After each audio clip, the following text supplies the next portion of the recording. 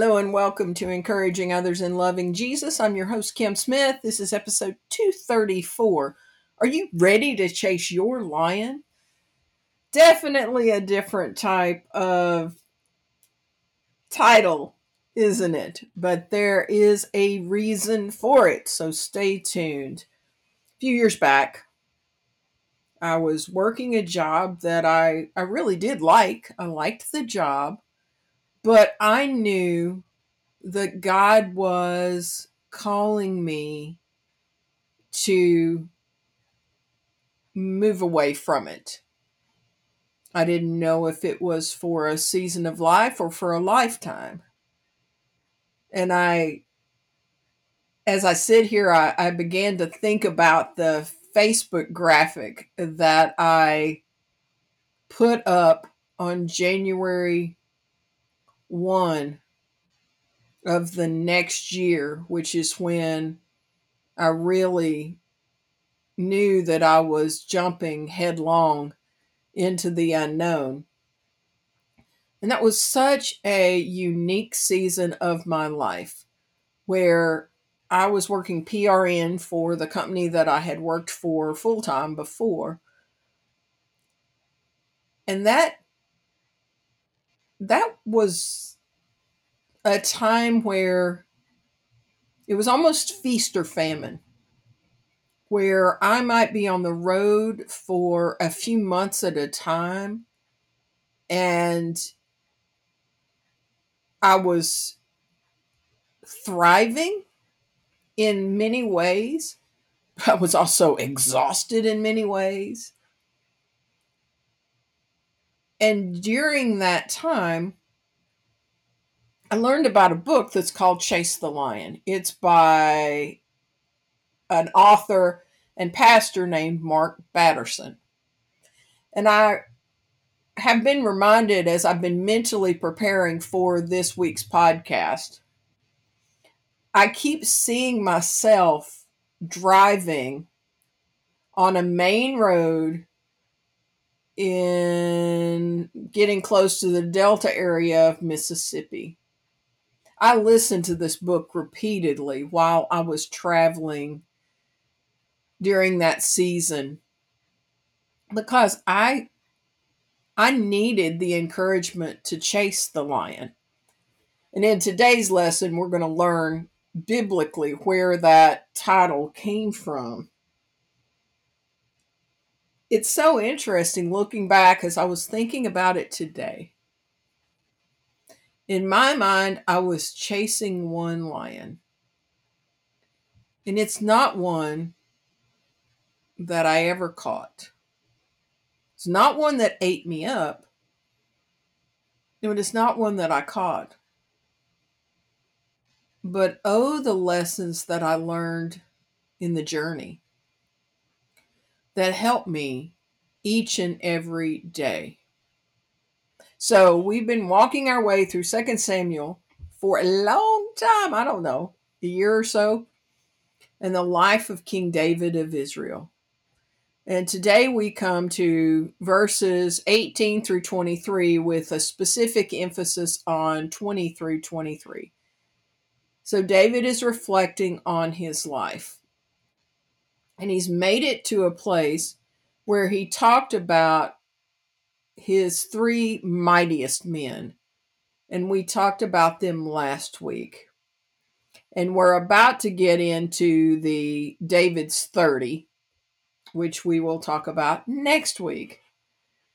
But we are doing the in between because, and the thing is, if I had done this podcast before reading Chase the Lion and before reading In a Pit with a Lion on a Snowy Day by Mark Batterson, I might not have paused and we might not have been doing this podcast today. Maybe they would have just been grouped in with the first three, and I wouldn't have ever thought about this. But this text was one that changed the life of Mark Batterson and therefore has changed the life of at least tens of thousands, if not millions of people, because he did pursue his lion and has had the courage to continue to and to encourage others to do the same. I strongly encourage you to read both of those books. They're available through Hoopla, which is a free app that allows you to listen to and or read books. Let's listen to 2 Samuel 23, 20 through 24, with our emphasis on 20 through 23. Abishai, son of Zeruiah, the brother of Joab, was the leader of the 30. He once used his spear to kill 300 enemy warriors in a single battle. It was by such feats that he became as famous as the Three. Abishai was the most famous of the 30 and was their commander, though he was not one of the three. Now, stop there. So last week I asked you, who are your three?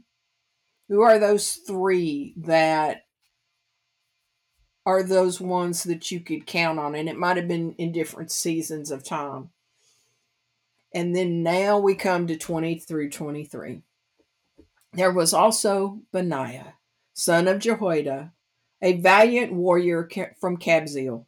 He did many heroic deeds, which included killing 2 champions of Moab.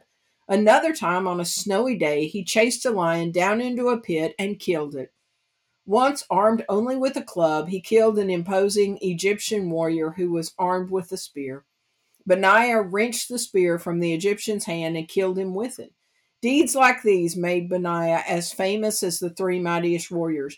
He was more honored than the other members of the 30, though he was not one of the 3, and David made him captain of his bodyguard. That's a pretty high title when David was a warrior himself, and he had to have high respect for Benaiah to make him captain of his bodyguard. And so again, if I had read this passage, and I'm sure I did read this passage before I read the books, I would have maybe noticed the phrase that says, another time on a snowy day, he chased a lion down into a pit and killed it. Or I may have just skimmed over that with all of the other mighty deeds that he did. But I don't skim over it anymore. Like, what type of courage and or lack of mental health does it take to chase a lion anywhere? Unless they are harming someone. But I propose, and from all the other text about Benaiah, he had just a level of courage that most of us don't even have any idea of how to understand. So I'm going to read you a few more texts about Benaiah, and then we're going to come back to this whole idea of the lion, because you and I more than likely are not going to chase a physical lion anytime soon. But we all have lions in our life. Some sort of personal goal. And so our weekly assignment is to spend some prayerful time determining your personal lion and how much you truly want to overcome it. Because it's one thing to know that there's a dream out there. It's another to have the courage to not only pursue, but to be willing to pursue with just abandon. 2 Samuel 20, verse 23 said, Now Joab was the commander of the army of Israel. Benaiah, son of Jehoiada, was captain of the king's bodyguard. Just as we saw in the other passage, that's just a confirmation that along with Joab, who was David's relative and had been the commander of his army no matter what rottenness he did. Benaiah was the captain of the king's bodyguard. We've seen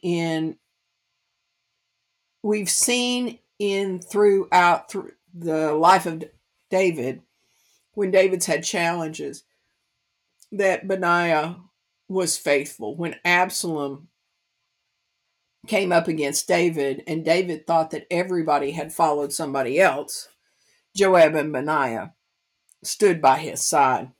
Then we have 1 Chronicles 27, 5 through 6. Benaiah, son of Jehoiada the priest, was commander of the 3rd division of 24,000 troops, which was on duty during the 3rd month. This was the Benaiah who commanded David's elite military group known as the 30. His son Ammizabad was his chief officer. We again see just the responsibility that David had placed on this fella. And then we've got when David was trying to transition the kingdom over to Solomon, which we will be coming upon fairly soon. I wanted to read this to show you just where Benaiah fell in the order. Then King David ordered, call Zadok the priest, Nathan the prophet, and Benaiah son of Jehoiada. When they come into the king's presence, the king said to them, take Solomon and my officials down to the Gihon spring. Solomon is to ride on my mule.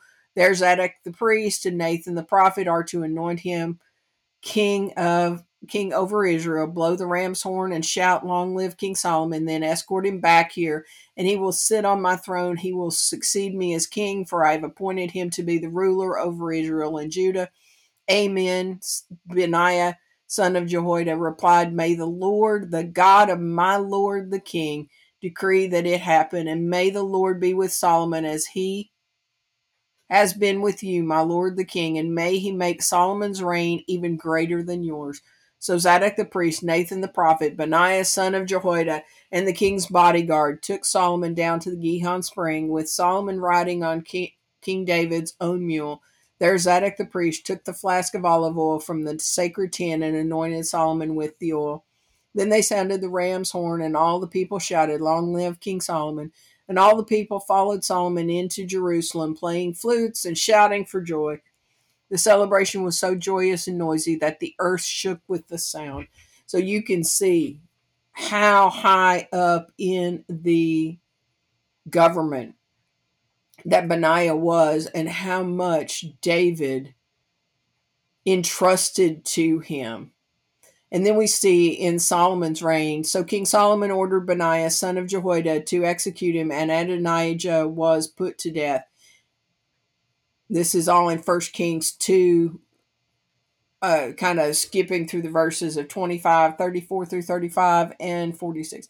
So 34, so Benaiah, son of Jehoiada, returned to the sacred tent and killed Joab, and he was buried at his home in the wilderness. Then the king appointed Benaiah to command the army in place of Joab, and he installed Zadok the priest to take the place of Abiathar. Then, at the king's command, Benaiah, son of Jehoiada, took Shimei outside and killed him.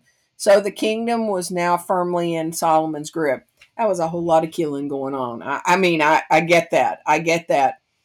But sadly, it was what Solomon believed that he needed in order to rid the kingdom of those who would hinder what he knew God was calling him to do. And we know that Solomon's had enough hindrances.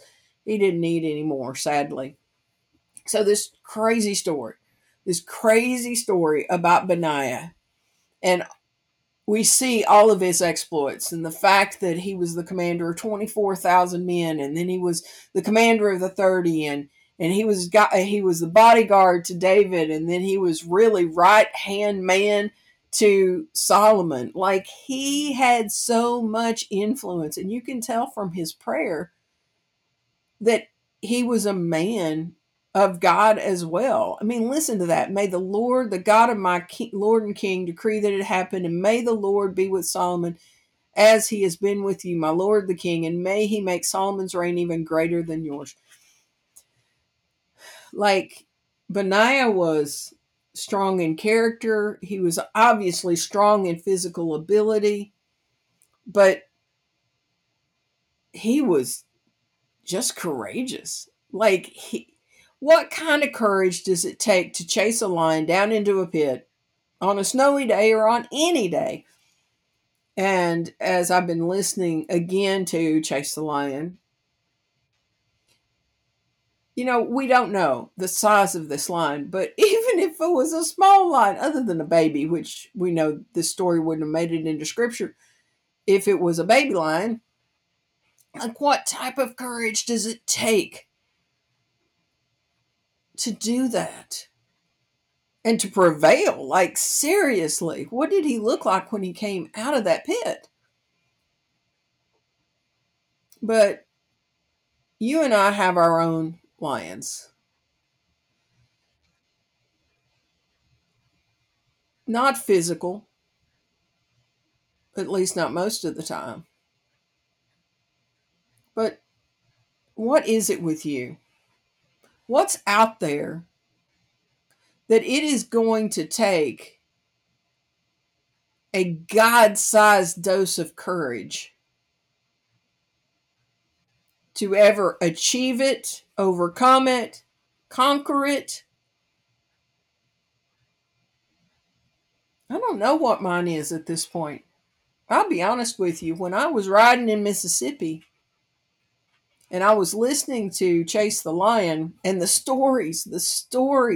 So, In a Pit with a Lion on a Snowy Day was Batterson, I think it was his first book. And it's much shorter, but it just inspired so many people to courageous efforts. And Chase the Lion, inside of that book, you hear many, many, many stories of people who took that example of courage to heart and changed the world. It gets me so excited that I'm going to have to go back and listen to Chase the Lion again, because every time that I listen to the stories, I come away with this extra dose. It's like it's like getting some sort of shot that gives me adrenaline. But it reminds me of what can be accomplished by someone who takes God seriously. And no matter what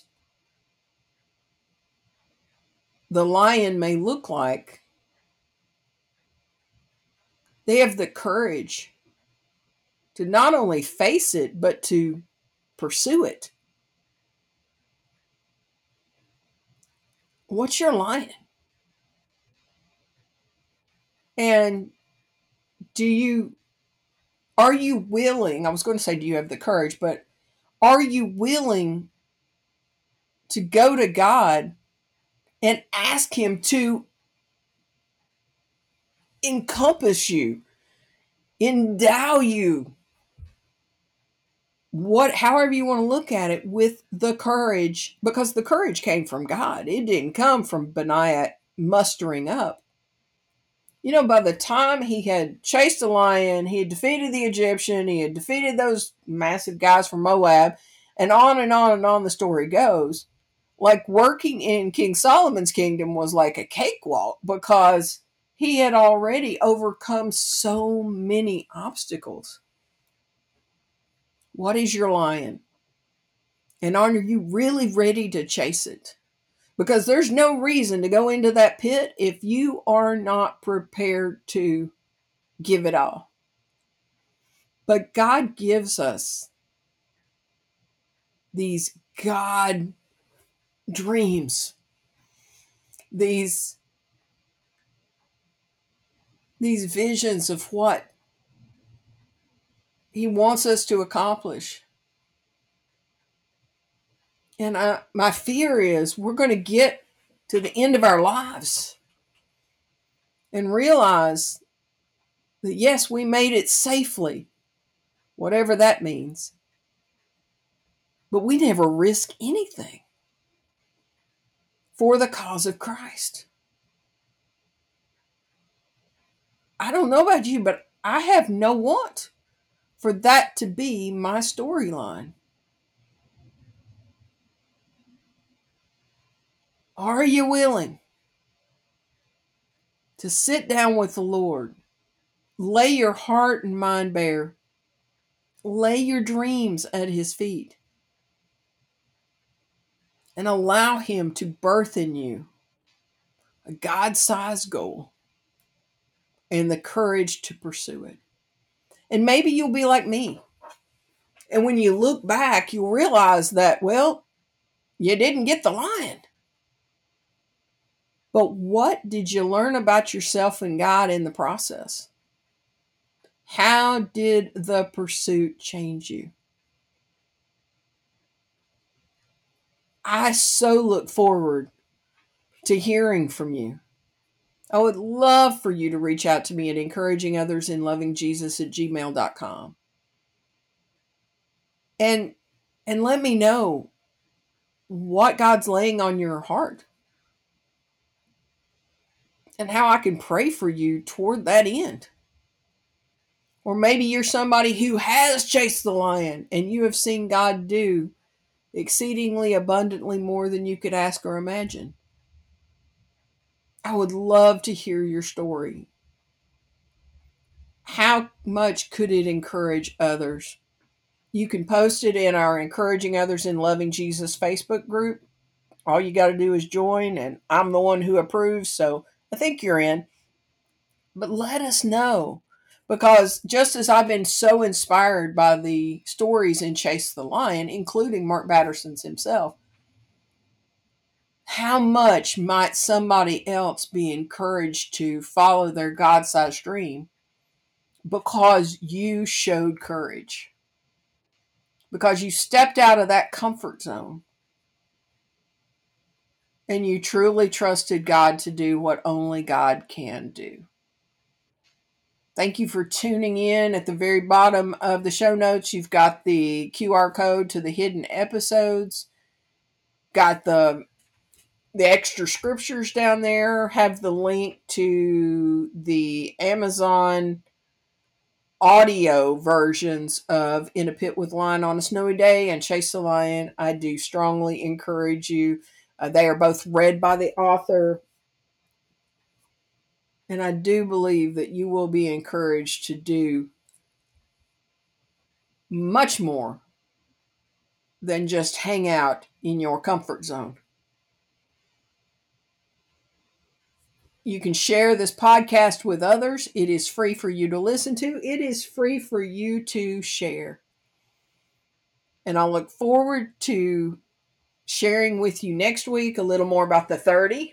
There's one particular name in that 30 that breaks my heart. Let's see what God does with that list when it comes to you. And remember, it's always a trust and obey kind of day.